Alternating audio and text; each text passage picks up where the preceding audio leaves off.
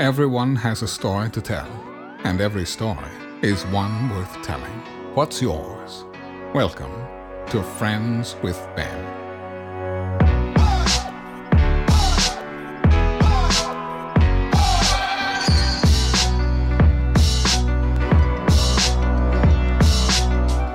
Welcome to Friends with Ben. I'm Ben, and these are my friends. Get ready for an episode like no other. My friend Mike joins the podcast to tell me how exactly he learned how to bone break and flex and his journey through the world of photography and videography. He also tells me the story of how he won the most important battle of his life. This is the story of Michael Stoddard. We're popping. We're chilling. Stoddy, what's up, man? What's going on, man? How you doing? I'm just honored to have another TikTok celebrity on the podcast.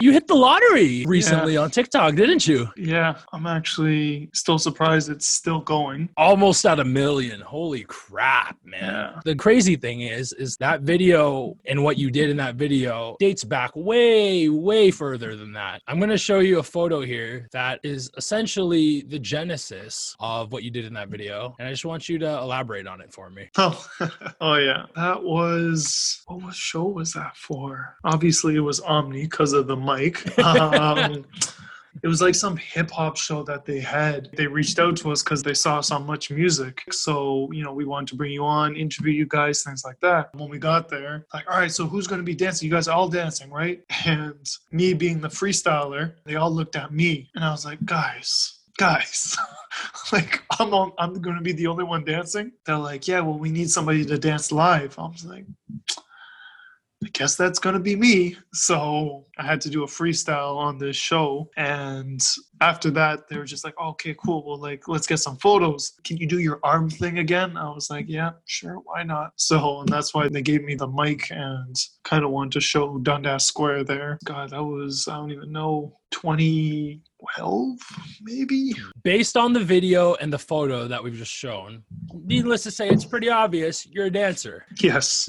And your origin story as a dancer is a very classic one. You grew up, had these VHS tapes of the legendary, rest in peace, Michael Jackson, and you were like, wow, it inspired you to essentially do the same thing, right? The real interesting story is how the heck were you all able to, because you're not double jointed, are you? No, it pains me to say that, but no, I am not double jointed. Kind of had to force my body to do this. Eventually, my body just kind of accepted it and was like, you know what? You're going to keep doing it? It's whatever now at this point. My dance crew, we hosted a dance competition in Oshawa. Anytime a dance crew wins, it was called Ouch, Ontario University Competition of Hip Hop. Whenever you win, you get to host it wherever you want. It goes by your rules. Obviously, the rules of the competition don't change, but the layout of it, the talent performing, my manager and I at the time, we were trying to figure out what talent to bring for all the intermissions, things like that. So we figured out our host, we got our judges, and then so we needed some talent. So there's this one guy that I just followed on YouTube at the time.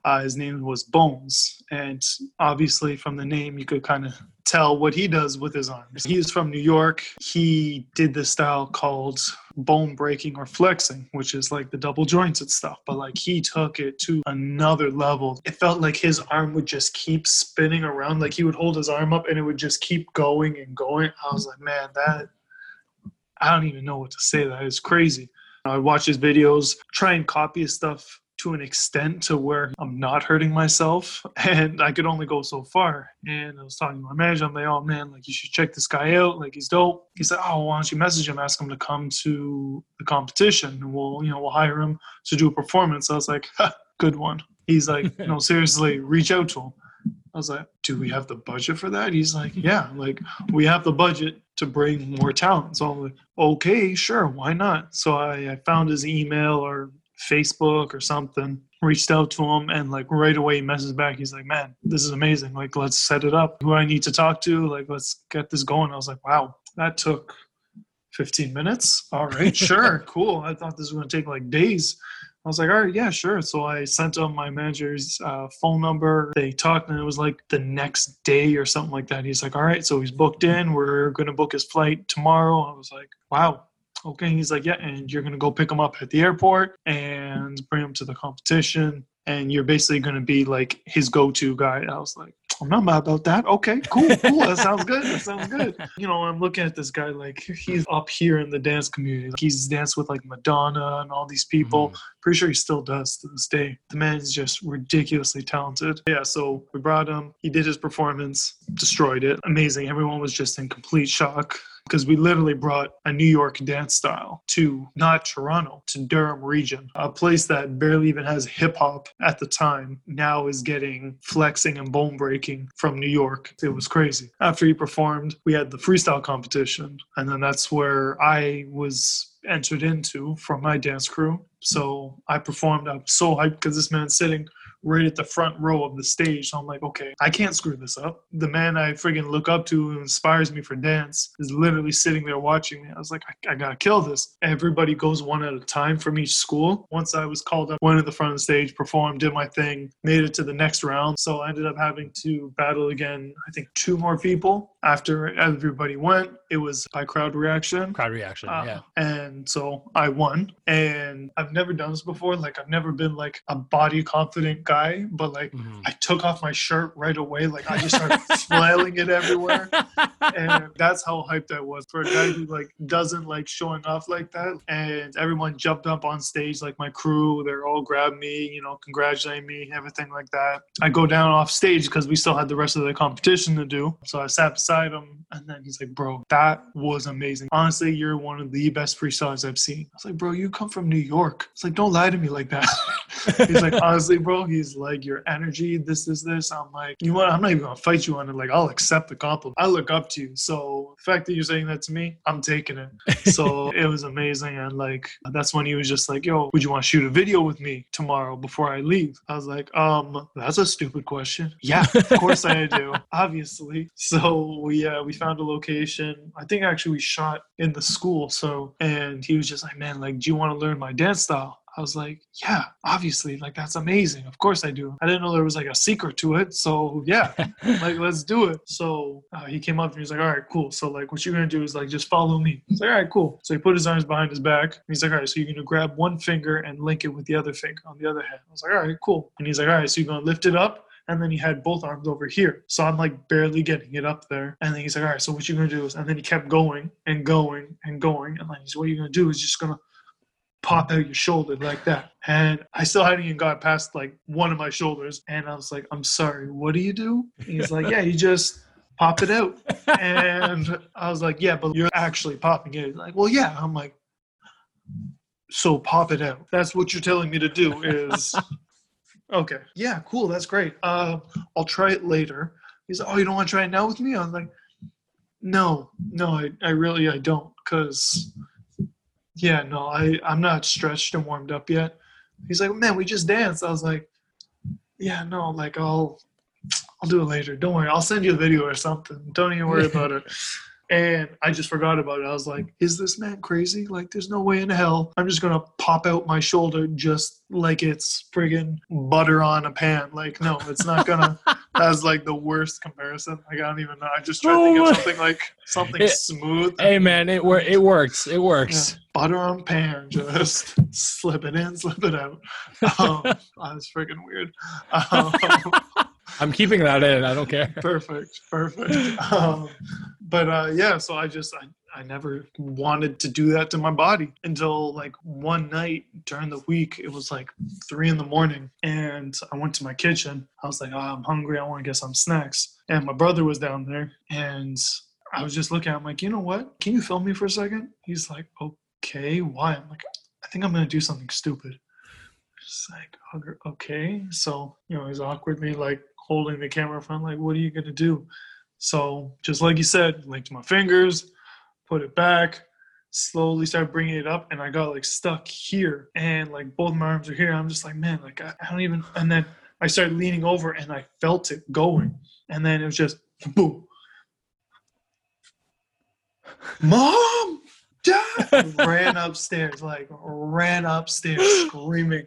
I'm freaking out. Like, man, I've never had my shoulder pop in and out like that before. So I've never dislocated my shoulder before. So freaking out. I didn't think I need to go to the hospital or something. Ran upstairs to my parents' room holding my shoulder. And by the time like I got to their room, I'm just like,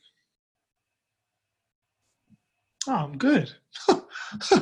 You need to worry about it. Go back to bed, guys. I'm fine. Just go back to sleep. They were pissed that night. But I was genuinely scared. I like destroyed my shoulder. So, you know, what better way to then keep doing it over and over again and make a career out of it. So that's what I ended up doing. It's incredible how it started almost by complete accident, where one of your biggest dance mentors was just like, yeah, all you gotta do is this. And then you're like, I can't do that. And then randomly one night you were just like, let me try this out. And then but it's great how it's carried you and your dance career to so many different opportunities, different performances, and wouldn't have been possible without basically your secret weapon, so to speak. It's like connects to the people before seeing the rest of me. Mm-hmm. You need that icebreaker, that kind of like, okay, I pull this out and it's like, oh, you like what I can do? And then you show the rest and you're like, damn, all right, this guy's dope. Mm-hmm. And yeah, it's led you to so many awesome things. But moving on to the present, now you're not so much focused on dance, you're more focused on photography, videography, social media. You're what I call a multimedia connoisseur. You put on a lot of hats and you just excel in all of them. Your story of how it all started, picked up a camera, oh, this is cool, and then realized that you could go to school for it. That's carried you to where you are now, doing all these dope things, whether it be with different brands, running social media platforms for entire basketball leagues. Yeah. What's the most memorable experience you had taking photos, videos? That's a good question. I can sum it up to two. So my top two would be, as you mentioned, you know, doing the social media for an entire basketball league. So taking photos and videos for the CEBL, that was life-changing. That was a lot of fun. It was exciting. It was their first season. And then my other experience would be shooting for the Raptors 905. Just being able to be on court and just capture those moments, all because of Josh, by the way. So shout out to Josh. Shout out boss man Josh, yeah. Because of Josh, I was able to shoot for the Raptors 905. It was an amazing experience. Yeah, both of them, amazing experience. Those were definitely my top twos. Nice. If there was one game or moment in basketball history that you wish you could have shot, what would that be? Oh, quad shot. 1,000%. That, yeah. Unless the Raptors won here, then I would have said that game. Right, yeah. But because that pushed us to the finals, that was like the moment. And that shot is still like that, literally that shot, not his shot, the shot. The shot, yeah. Was up for an award or something like that. For it's the guy immortalized, yeah. If it wasn't that, it would have most likely have been something to do with Vince Carter. Something like literally anything to do with Vince Carter. I would have been happy with. So I was going to say, when you first told me, it's like, yeah, it would be the shot. I wasn't surprised. I was like, it's either going to be that or what I thought you were actually going to say. I thought you were going to say Vince Carter's dunk contest, just because of the artistry of everything. So the only reason why I'm saying that is because if it was like, hey, I had my gear that I had now and I was able to capture that moment. Okay, that's fair. Then fair. I would have been like, cool. But like, I just know the quality wouldn't have been as good capturing that. And that would have frustrated me for the rest of my life. No, but that's fair. Literally anything to do with Vince Carter, I would have loved to have captured. So, Stoddy, I have a challenge for you now, and this is on the record. This is completely on the record. So I know, like me, you're an ambitious person. You're a go-getter. My challenge to you is to capture the moment that Vince Carter gets his jersey retired in Toronto. Done. I'll do it. I don't know how, but if I had to sneak in, well, not sneak in, but like, I mean, if I have to, like, if I'm working. Remember, this is on record. Yeah, I mean, like, okay. I'm going to see. I'm sorry, I didn't mean sneak in. I mean, somehow I'm going to get my camera, and obviously I'm going to work my beep off to get there to actually shoot. But worst case scenario, worst case, because of how much I love Carter, and somehow get one of my cameras into this arena. And capture that moment. I firmly believe, and I'm sure you agree too, his jersey needs to be the first one up there. No one else. I love Lowry. I love DeRozan, but the thing is, they still got plenty of years in the NBA. Carter's done. That jersey needs to go up immediately. So And honestly, nobody should have been able to wear number 15 again. And yes. as much as I appreciate everyone else who wore it, no, Carter has earned that number. He's put his blood, sweat, and tears into that number. That number needs to be retired. That jersey needs to be retired, and that jersey needs to be brought up to the rafters right beside that championship flag. So I have a question for you. You have siblings, correct?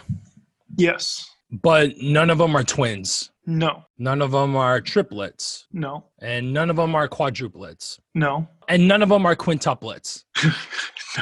No. I have a brother and a sister. Okay. So I'm going to need you to explain to me this. Oh.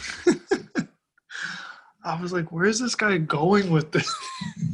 So that actually was just something fun I wanted to do. Like you were mentioning before, like I do photography and film. Yeah, I was trying to get creative here, and with this one, basically me trying to show off my personalities, things that I do. I got one, me wearing my dress shirt, so it's kind of like my business side, my working side.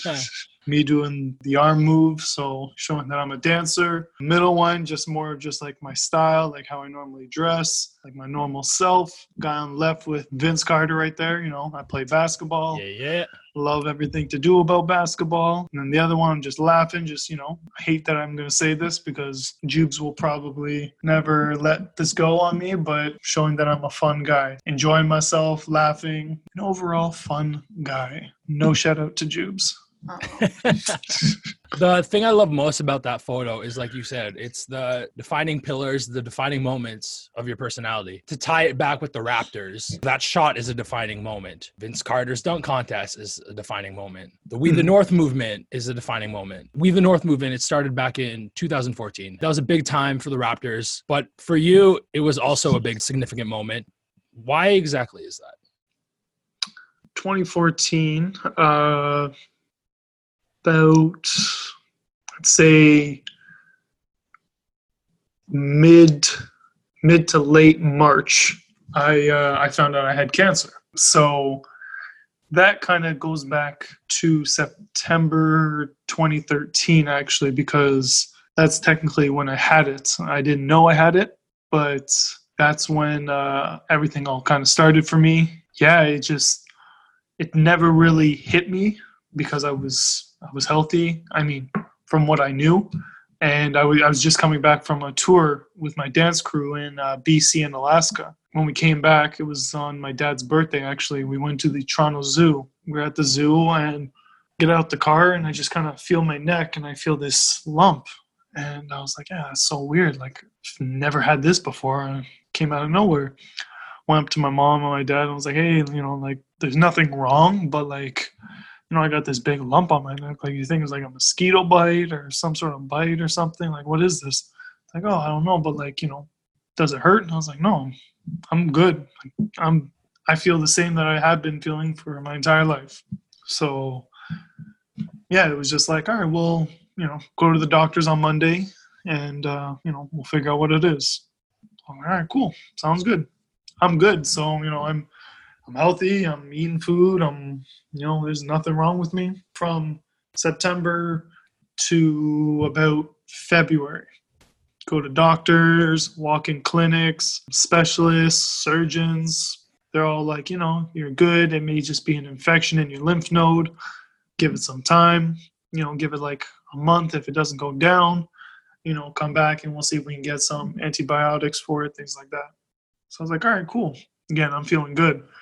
We're going to the clinics, things like that. And the bump is, getting a bit bigger, getting a bit smaller, getting a bit bigger, smaller, but never actually went away and never hurt. Not that I wasn't taking it seriously, but the doctors weren't concerned. I was like, why do I need to be concerned about it? They're not saying I need to do anything with it. So I'm fine. I'll keep going to the doctors trying to figure out what it is, but why do I need to worry? You trust doctors, they're the ones that are supposed to keep you healthy. So I'll keep going to my appointments, try and figure out what this is, and go from there. January-ish, I start to feel crappy now. I'm not eating as much. I'm getting pale. I'm losing weight. and I just wasn't feeling the greatest now. And this is when I worked at the Rogers Center. So I remember working this one event, and I would usually, like, whenever I get like my longer break, I'd always order like my favorite meal that I was like chicken strip poutine or something like that. Got the food, go to sit at the table. I think I took like 2 small bites and I felt full. And I was like, okay, that's weird. Like, I haven't eaten literally all day and I've been working. So it's not like I haven't been able to work up an appetite. Like, no, like I've been moving around, been walking, been on my feet. Like, I'm tired. I should need food to fuel back up.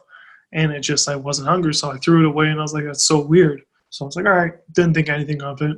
Coming now into like February, I had a meeting with my dance crew and I go to shower, come out the shower, go ahead into my room to get all ready, and I just passed out. Like, I literally hit the hardwood floor. I kind of just gained consciousness and I'm like looking around, like I'm obviously still on the floor and I'm seeing the ceiling. And then eventually, I don't even know, like it's almost like my ears were closed, because like when I opened my eyes, like I didn't hear anything at first. You know how you can tell like you're just starting to hear things again, like words are just like halfway into it already. I heard like the end of Michael. So it was like, Michael. And I'm like, what the hell? Like somebody like just turned on my ears or something like that. It was so weird. It's like I'm listening to my mom calling from the living room. I'm upstairs. So I'm like, yeah, what's up? And she's like, what happened? And I look around and I realize like I'm still on the phone. I'm like, I think I passed out. And she's like, what? So she runs upstairs, supports my head. Surprisingly, like no bruises, damage to my head at all. So mom comes, supports my head, and is like, hey, like what happened? I was like, honestly, I don't know. Like maybe the shower was just too hot and like the steam got to me because I have asthma. So I'm like, I don't know, maybe that triggered something. I don't know. Like, that's weird. I've never passed out before in my entire life. She's like, but you're good. And I'm like, yep, I got to go though. I got to head to my meeting. So I drove to my meeting. Same thing with the food. We went out to get some food. I think it was actually Wendy's. Ordered like a couple of the junior burgers. I was like, you know what? Because I knew how I was feeling before. I was like, I'm not going to get a whole lot just in case I can't eat it all. But I'm like, I'm hungry. So these 2 small burgers I can definitely finish. I think I had like half of one of the burgers, the junior burgers, and I was like feeling sick again. I was like, this is not right. So told my parents. I'm like, yeah, that's very weird. So I went to a surgeon. And then the surgeon was just like, I want to do a biopsy of that lump on your neck because you look terrible. So he did that biopsy. But by the time before the time I got my results back from the biopsy from the lump, I was at home. It was like 3 a.m. Went to my parents' room because I woke up with like crazy headache that like was just piercing my skull. And so I was like, okay, I need to get rid of this headache. So I go to their room at like 3 a.m. Clearly, I just love going to their room at 3 a.m. to wake them up because they love that. 2 stories. So go there and I was like, hey dad, I'm like, can you go downstairs and get me some Tylenol or aspirin, something like that? I'm like, I have this crazy headache. And he was confused because like I literally, to get to their room, I have to pass the stairs to go downstairs. So he's like, why didn't you just go get it? That's okay. So he looked at me and I guess he could tell that I just didn't look great. He's like, you know what? Like, you stay here. I'll go get it for you. But before he could even leave, like he saw my eyes roll the back of my head and I go to pass out. So I wake up and I'm laying at the end of my parents' bed and everyone is just looking over me. Like my brother, my sister, my mom, my dad, even my 2 dogs were just at the end of the bed like, what the hell's going on? And my dad's like, yeah, you passed out. I was like, oh. Like, did I hit the floor again? He's like, no. Like, I caught you. I was like, oh, that's good. Thank you. I appreciate that. I'm assuming you guys called the ambulance. They're like, yep. I'm like, I'm probably not leaving this hospital until we figure out what's happening, right? And they're like, nope, you will not be. Ambulance comes, picks me up, takes me to the hospital. They find out my blood with red blood cells. It needs to be around 150, but like the bare minimum that you should have, I think is 80 because like you still need it to help then reproduce more red blood cells. So I was at 51, extremely low. Nobody knew where the hell the blood was even going. Like, you should not even be this low. So like, we're going to give you more blood, but you're not leaving this hospital until we find out where the blood's going and why this is happening to you. Waiting in the hospital, waiting for results. I had another biopsy done of my stomach in Scarborough. So I was waiting on 2 biopsies. And then I remember this day like it was yesterday. Like it's burned into my memory. My mom was sitting at the end of the bed on my right-hand side. And my dad was on the right-hand side sitting sitting up closer to me. He gets a call. And I guess he realized it was the doctor or the surgeon, whoever. He leaves the room. So maybe it's results, something like, maybe it's some sort of information so I know what the heck's going on. It was like, I don't even know, like 5-10 minutes. And my mom's still at the end of the bed. We're just, we're talking. And he comes onto my left-hand side of the bed and comes and stays by me. And he puts his phone away and he was just like, hey, like that was so-and-so from said hospital. So I was like, oh, okay, cool. So like, what's happening? He starts like tearing up a bit. And I'm confused because like, obviously I don't know what's going on. He was like, okay, so he's like, they got the results back from your biopsy and they said you have cancer in your stomach and lower intestines.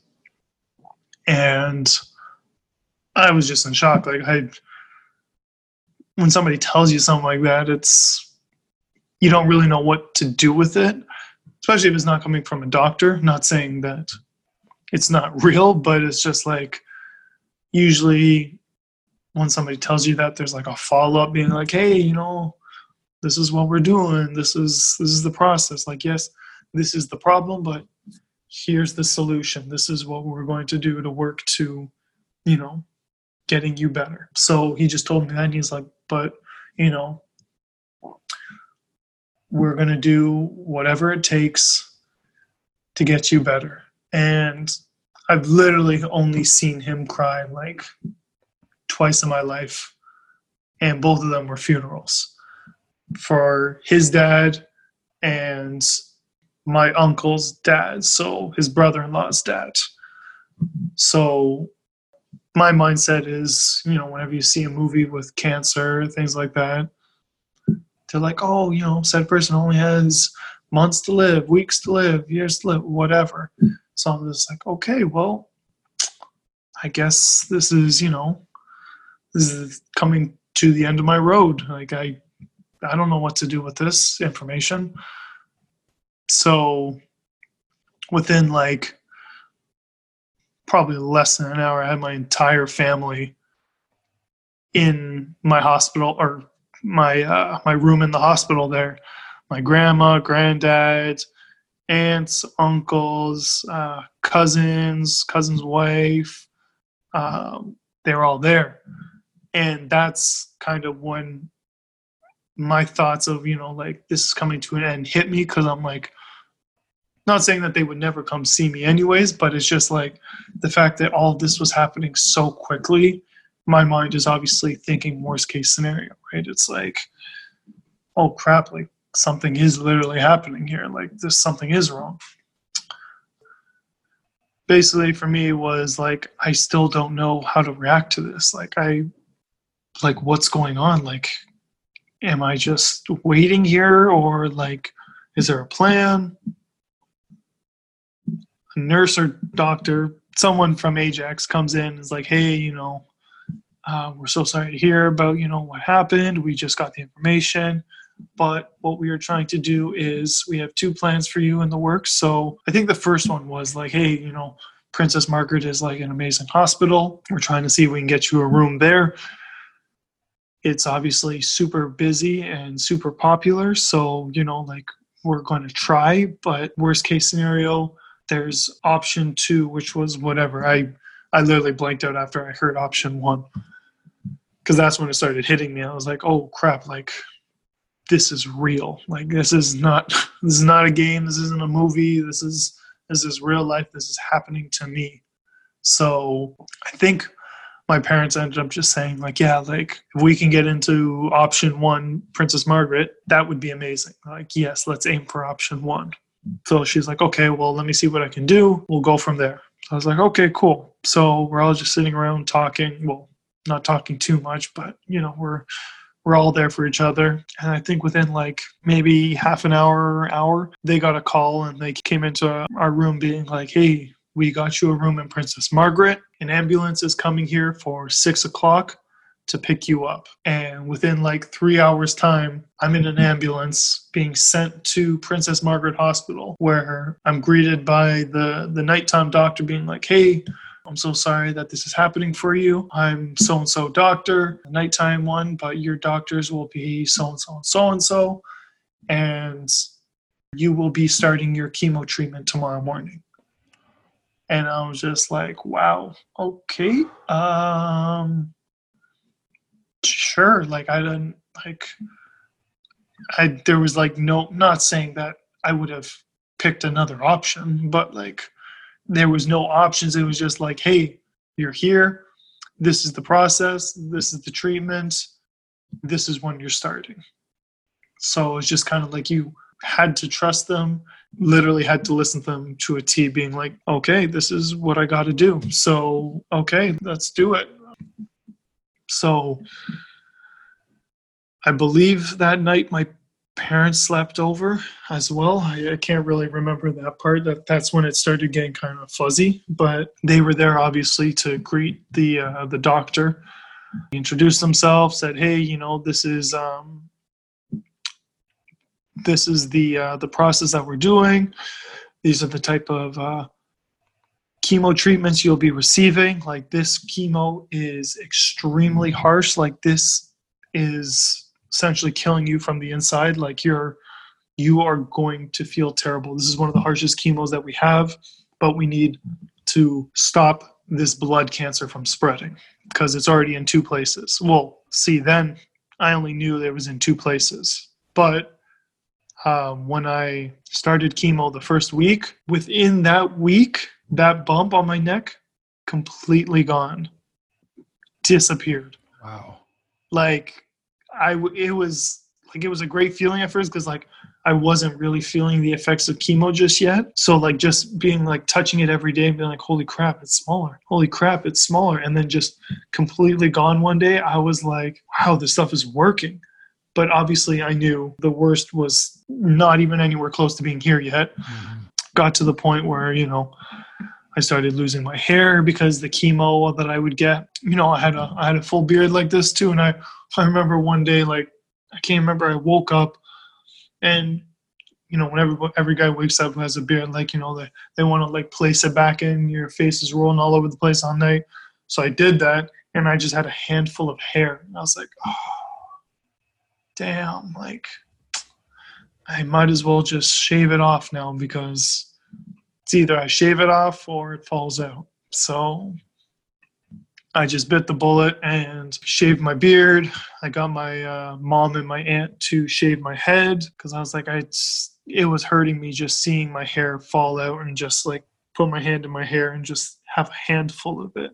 So I did that.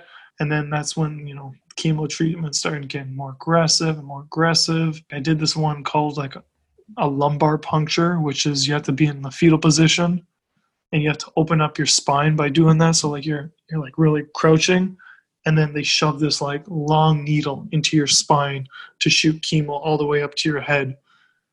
That was like the worst one. It was like a permanent headache for like a week straight. It's just, you wake up, headache. You're doing stuff during the day, headache. Going to sleep, headache. Wake up, rinse and repeat.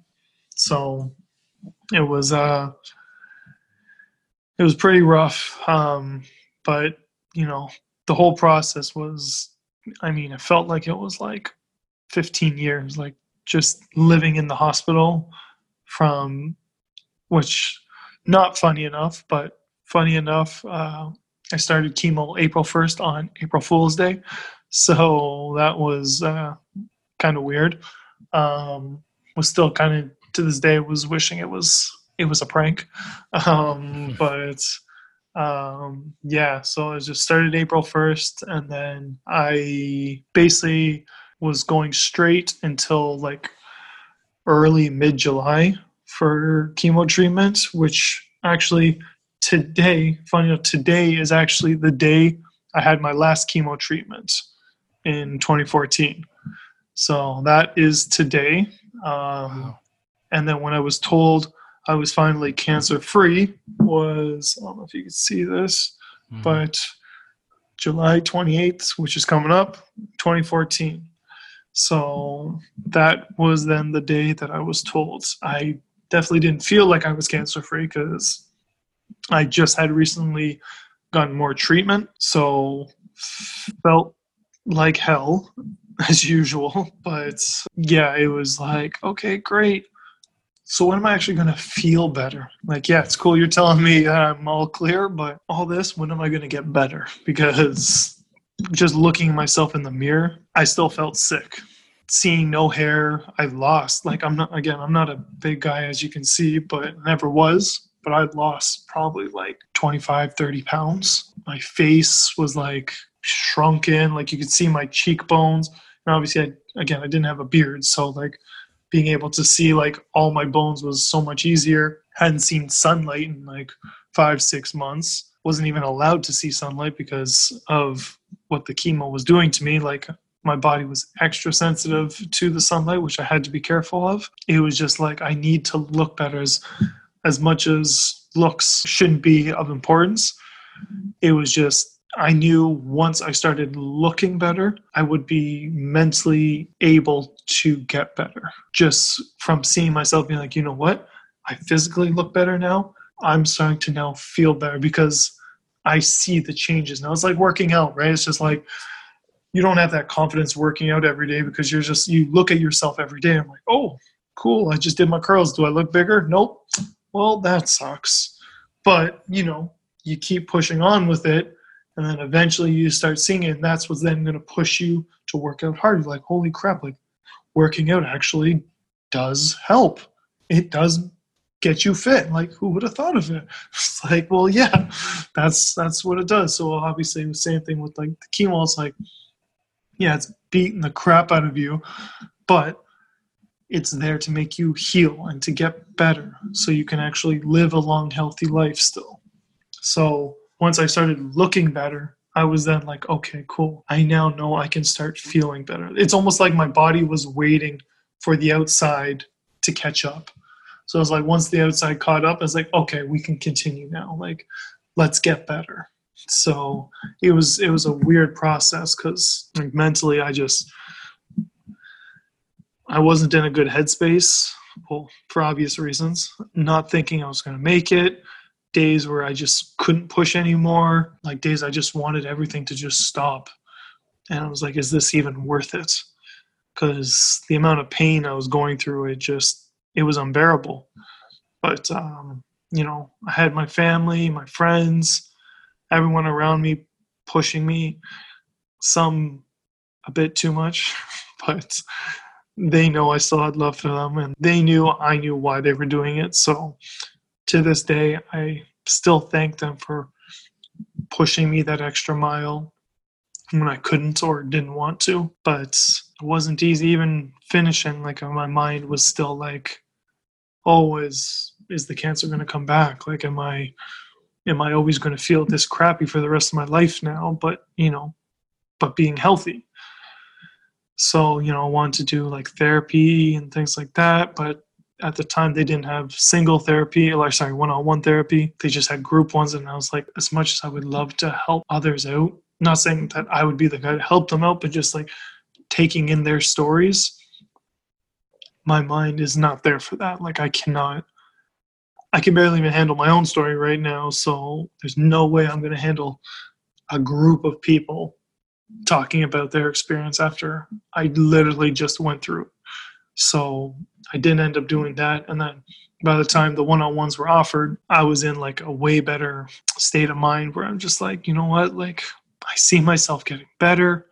My hair is actually growing in now.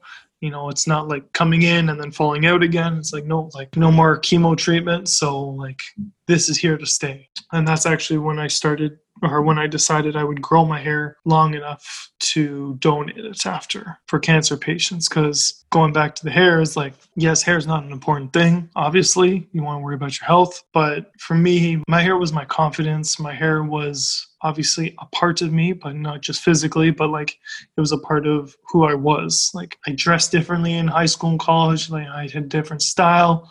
So when I got my hair, that was my first time ever having my hair that long. So it was like my new me. It was like a new version.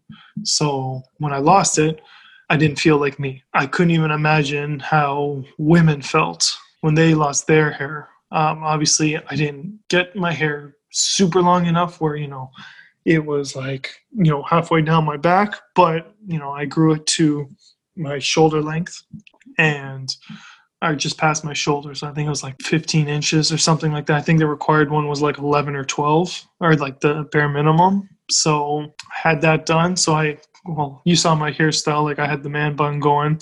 That was the sole reason why I had it. It wasn't, it was like, let's try this out. I was like, no, like I need a hairstyle to just keep my hair together for the time being. So once, the length was right and the time was right, but I was able to give it up, I would be able to. So the studio I work at, it's called Lux Beauty Studio. One of my closest friends there, he owns it with his wife, Ashley. So my friend Ron, he was like, you know what, I really want to capture this moment. Like, because I told him, like, hey, like, the only reason why my hair is like this because like I want to donate it. And so there's their photo video studio. It's a 2-part. So his wife runs the hair and makeup side of it. So it's a salon as well on top of a photo video studio. So it's a 2-in-1. She's a professional hairstylist, makeup artist, things like that. So when he asked me if I wanted to capture this, I was like, to be honest, like I was just going to go to my barber and just be like, hey, like I need it this length. Can you cut it there for me? And then just style it once you've cut enough out. But he's like, no, like, trust me. He's like, I think you'll really appreciate this. So I was like, you know what?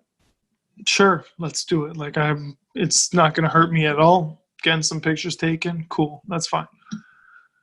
So I went up to the studio and Ashley went through like a whole process with me, which was really nice. She brought me to the back with like in the washing station. She washed my hair. She did like this massage type thing that she does with her clients. It just felt amazing. I was like, oh, this is great. So it just already really started out really nice. So she washed my hair, dried it off. She put it like in like a ponytail, like straight to the top of my head, right where I needed to cut. So that way, when she starts to cut, it was just right at the elastic or whatever she had to hold the hair. So I'm like, all right, so let's get some photos done. So they just took some with me with the man bun up, me with my hair down. I looked like Jesus. I'm not going to lie. That's what everyone's saying. Like, just like long, like curly hair. They're just like, wow, that's his hair right there. I was like, I'll take that as a compliment. Thank you. So going through that, and they're like, all right, cool. So let's tie the hair back up. And then she brings the scissors. And she's like, all right, cool. So I'll stand here, pretend like I'm doing it. And then he's like, okay, well, how about this? How about you hold the scissors and then you put it on the hair and pretend like you're cutting it? I was like, sure, why not? So I'm holding my hair up, pretend like I'm cutting it. And then Ashley, she was like, well, why don't you cut it a bit? Like just this tiny bit, just start it off. And then I'll do the rest. I was like, okay, cool. Sure. That sounds good to me. So cut it a bit. And then till this day, I still really appreciate them doing this. So they got me to cut it a bit. He's like, okay, got it. He's like, you know what, do it just a bit more. So they hit my head. I'm like, oh, I feel like they're making me do this by myself. Not that like I didn't want to, but it's just like,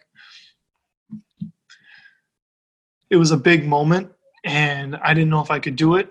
So I was just like, oh, if I just like stop halfway, I'm going to do something stupid or I'm going to screw it up or, I cut in the wrong spot. I kept cutting, kind of like, keep going. And then almost when I was like at the end, like, you're almost there. Like, this is you. This is for you.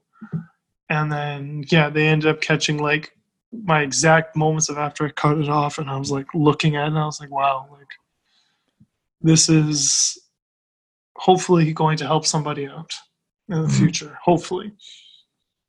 So, yeah, it was an amazing moment. That was like my first haircut, put that hair towards hopefully something good and, hopefully it would help somebody smile a bit more when they're going through this process that I had to go through. So yeah, that's kind of my 2014 to 2017 because I was on remission for like 2 and a bit years. So yeah, that was my little time gap. First off, thank you for telling me that story, but also thank you for telling me again. That whole time, it felt exactly like I was hearing it again for the first time. What I love about that story is that there's going to be someone listening to this podcast who, whether it's them, whether it's someone in their family, that they're going through the exact same thing. And you're proof that you came out of it on top. You won. You beat the battle. And for some, it's so easy to kind of lose hope, but you maintain that hope. You had that strength. You kept pushing forward. And that's something that people in that scenario, I feel, definitely need. They need that extra push. They need to know that you can beat this. You can overcome this. You're stronger than this. And yeah, thanks, man. No worries. It was just hard for me because my uncle, who is actually, it's my middle name, who I'm named after, and also this tattoo here, David. Also, David Venn, that's not for you, by the way. Isn't that how I was sticking it? I wanted to say something. I just felt like, if he watched this, he would be like, oh, it's for me. So I just had to let him know that, I still love him, but not like that. So It was my uncle. I never got to meet him. He was diagnosed with leukemia right around the same time I was diagnosed with my blood cancer, Burkitt's lymphoma. So with him, because of it being, back in the day where they didn't have as much, the right medicine, the right procedures, things like that for that type of cancer, it was too late for him. So by the time, because they diagnosed him wrong, which kind of was like with me as well, which is kind of scary because they kept saying to me, it's nothing serious. It's an infection, things like that. They were saying the same with him. Like, I don't know what exactly they were telling him, but like they didn't think it was cancer until it was then too late when they figured it out. So yeah, it was just, from what I was told, he had true love in his life because he was supposed to get married to his fiance. And then they found out what was going on. And he went up to her and was like, hey, listen, like, this is what's happening, obviously. This is how much time roughly that's left. So, like, I want to marry you, but I can obviously, you understand if you wouldn't want to go through with it for obvious reasons. And she's like, why wouldn't I want to marry you? So they literally still got married, enjoyed the rest of their lives together the rest of his life together until the very end. So that made me super happy because, he enjoyed the last bit until, the very end. So I'm sure he was in pain. I don't know to what extent with the leukemia, but yeah, it was super nice to hear that, she did that. The one thing I just wish was I got to meet him. That was the really sad part because every single time I'd hear stories about him, it's always something amazing, how great he was, how loving and caring. He was in arts. So I was just like, wow, like I feel like I would have related to him so much. But yeah, no, it was Well, and that again, that's the whole reason why I got my tattoo as well too, because the story behind it I loved.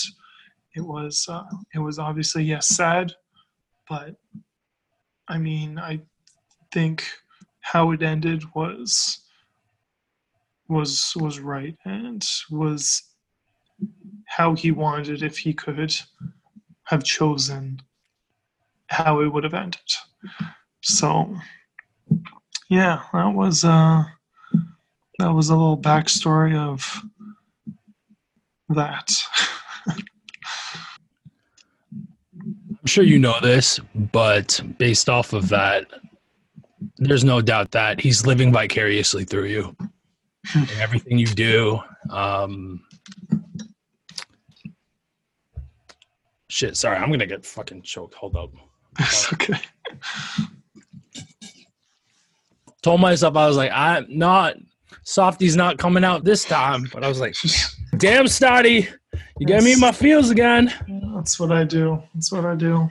But yeah, you know, that day will come. You'll be able to meet him up there one day. And Oh no. and you guys will have so much to share and bond over. And obviously he's looking down on you right now and he sees himself in you. So Yeah, no, and you know, my the one thing is my dad always spoke highly of him. And with my dad, like, I know my dad supports me no matter what. But like, obviously there's certain things, you know, your parents aren't like fully on board with, but they still will be, just because, you know, they love you, they care about you, they know that you're happy. The fact that, you know, my dad would speak so highly of him, and, you know, he did what he did, I'm just like, okay, I think I see what's going on. Like, why I could be completely wrong. Like, I've never actually talked to my dad about this. yeah. But I'm thinking maybe the reason why he does accept me, you know, being in the arts, things like that. Like, he didn't, like, David didn't do like film and photography that I know of, at least. But like, he did acting, like he was in plays, things like that. So I'm like, the fact that he was doing things like that, maybe it's my dad kind of accepting and being like, you know what, like, maybe he's got a little David in him. Yeah. Right? And it's showing a bit. So, you know, these are little things that I think about here and there. Definitely when I was in the hospital, I was thinking about it. But yeah, even to this day, I'm just like, I wonder what he would have been doing now, like what his job would have been, whether it was acting, or, you know, he jumped and started being a plumber, like where his career would have taken him. Like, regardless, I'm just, you know, it would have been nice to see. But like you said, though, I'll be meeting him later, and we'll be catching up over our stories. So Exactly, man. it'll be nice. Like you said, it'd be cool to see what he'd be doing now. I guarantee it would probably be something similar to what you're doing now. I feel like whatever he'd be into, I feel like no matter what it would be specifically, it'll probably be something on the same level as this. No, A smooth transition, eh? That was good. That was good. Stoddy, I've been bombarding you with photos from your social media pretty much this whole podcast. And just so you know, this is the final one, and I want you to take it away with this one. As mentioned before, that's actually Ron, one of my closest friends there. We actually met through a photography company that we both worked for. I just knew he was a great guy, super friendly, super helpful. He ended up leaving the company, and I did one more year, and it just wasn't the same. I was like, this is weird without him. Like, I just then realized, like, I just really enjoyed myself because, you know, I had him there. So I did one more year, and then I ended up leaving as well. But we stayed in contact, and, you know, we would meet up here and there, food, drinks, things like that, catch up. He'd ask me, because he had his own wedding photography business. They did it, like, a whole bunch of weddings, like, amazing work. And then they asked me to start helping out with some. And I was like, really? It's like, okay, sure. Like, if you guys trust me, why not? So, you know, I'd help them out with that, help them out. And, again, hanging out more. It's just always great times with them. He ended up asking me one day, he's like, hey, like, there's nobody I really trust more than you to shoot our wedding. I was like, what? Wow. He's like, yeah, I would love for you to shoot our wedding. And I was like, I see the work that you guys produce. I am so nervous right now. Like, I don't think I can do what you guys do. Like, it's like you guys are taking epic content. And he's like, nope. He's like, I believe in you. Like, I know you can do this. Like, I'll let you use all my equipment, whatever you want. It's like, just let me know and I'll bring that equipment. You can use that. And again, just do your thing. Like, you know what to do. I trust you. And I was like, oh, okay. Shot his wedding, beautiful location, beautiful ceremony. Yeah, so after that, we stayed in touch. We're obviously friends at this time by now. He messaged me one day and was like, hey, I have this idea and I want to talk to you about it. So I was like, okay, cool. Yeah, that sounds good to me. So we met up at this restaurant and we got some food. We were catching up. He's like, all right, so Ashley and I have this idea and we are so excited about it and I want to tell you about it. I was like, cool. No, that's amazing. Like, what is it? What they have now to this day, their studio/salon, is what he pitched to me however many years ago, 3 years ago. And like, I remember the day when he was like describing to me what they would do, what they want to do, what it would look like. They literally created their dreams of this photo video/salon. And it was crazy because he was like, whenever we need a photographer, videographer, things like that, I want to reach out to you.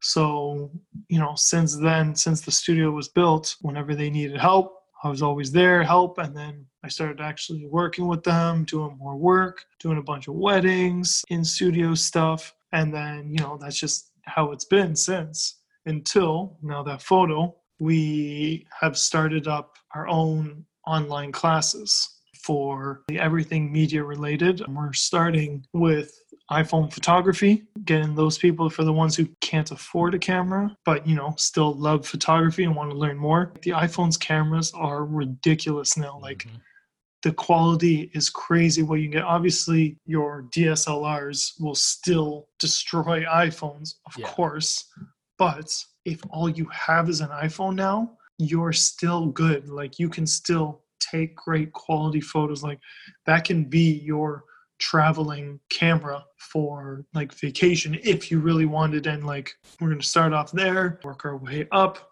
to other levels, things like that. And then we have other different types of classes that we're going to be adding in.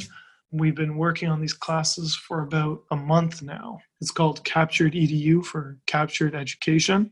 The social media for it, a website, all that stuff. We're just really trying to help for those who really want to learn, even if it's just like as a hobby. Like, this is a great way to just learn something new. It's exciting, but a little bit nerve-wracking because like, you never know how things are going to go when you release them out. Obviously, you should know. Yep.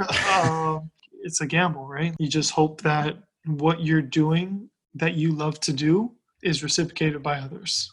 And I know we've more than 1,000% have shown that in the video. Like, the amount of time and dedication we put into this, like, I hope people see it that way because, we wanted to make sure that nothing was missed. We've done it slow, we've done it right, and we've done it with detail. The fact that you're taking time with it and just making sure it's like perfect in every form, really looking forward to seeing it unfold. We're going to wrap this up with some rapid fire. Let me just stretch. All right, let's do it. Okay. What is your next tattoo? I will be finishing my sleeve. So it stops here, as you can see. So I want it going all the way up to my shoulder, probably continuing the same idea. So this entire sleeve was basically resembling a dream. I had no idea where what I loved to do would take me. And I just knew what I wanted to do, getting on TV, doing big performances, things like that, like showing my talent. I never thought that would ever happen. So, once I got much music, performing at the ACC, performing with the Raptors, all that stuff, like, I was like, wow, like that stuff came true. So all of this, like Dreamcatcher with a compass, my first hip hop group that I started with my friends, the moon, the sun, the clouds, just all resembling one dream that's never thought would become a reality. So that will continue up the yarn eventually when I have the funds. Yeah. Next question. You have a time machine. You have the option to go back to any moment in history. You have the choice between these two. Vince Carter's dunk contest or the first time Michael Jackson did the moonwalk. Oh, this is supposed to be rapid? What if the dunk contest was held by Michael Jackson's concert and I went to both? You can't. One was in 2000, the other was in 1983 or 84. Yeah, I know. It's very unfortunate. Dang. Since Carter's still around, I'll take MJ. I'll take MJ because that was a huge moment in history. So I have to go with MJ. All right, final question. Your Uncle David walks through that door today. You have 30 seconds. Just 30 seconds with him. What do you tell him? Jeez, 30 seconds. I guess I would tell him, that I'm somewhat in the same field as him. I wish I was able to meet him. I was told his story and of, what happened to him before he passed away, and that inspired me. And, that regardless of me not being able to meet him, I have the most amount of love and respect for him. And I can't wait to continue this conversation later and obviously show him the tattoo. Yeah. Letting him know my middle name is named after him, then show him the tattoo. So, just to confirm it's not David Venn. Yeah. Exactly. Because, David will most likely be here when that happens. He'll just be in like my backyard for some reason sleeping. He'll just pop out like, oh, by the way, that's me, not you. David, go home. Man, thank you so much for hopping on the podcast. That was exhilarating. We had a really good conversation, and thank you for coming on and sharing your story. And that was the story of Michael Stoddard.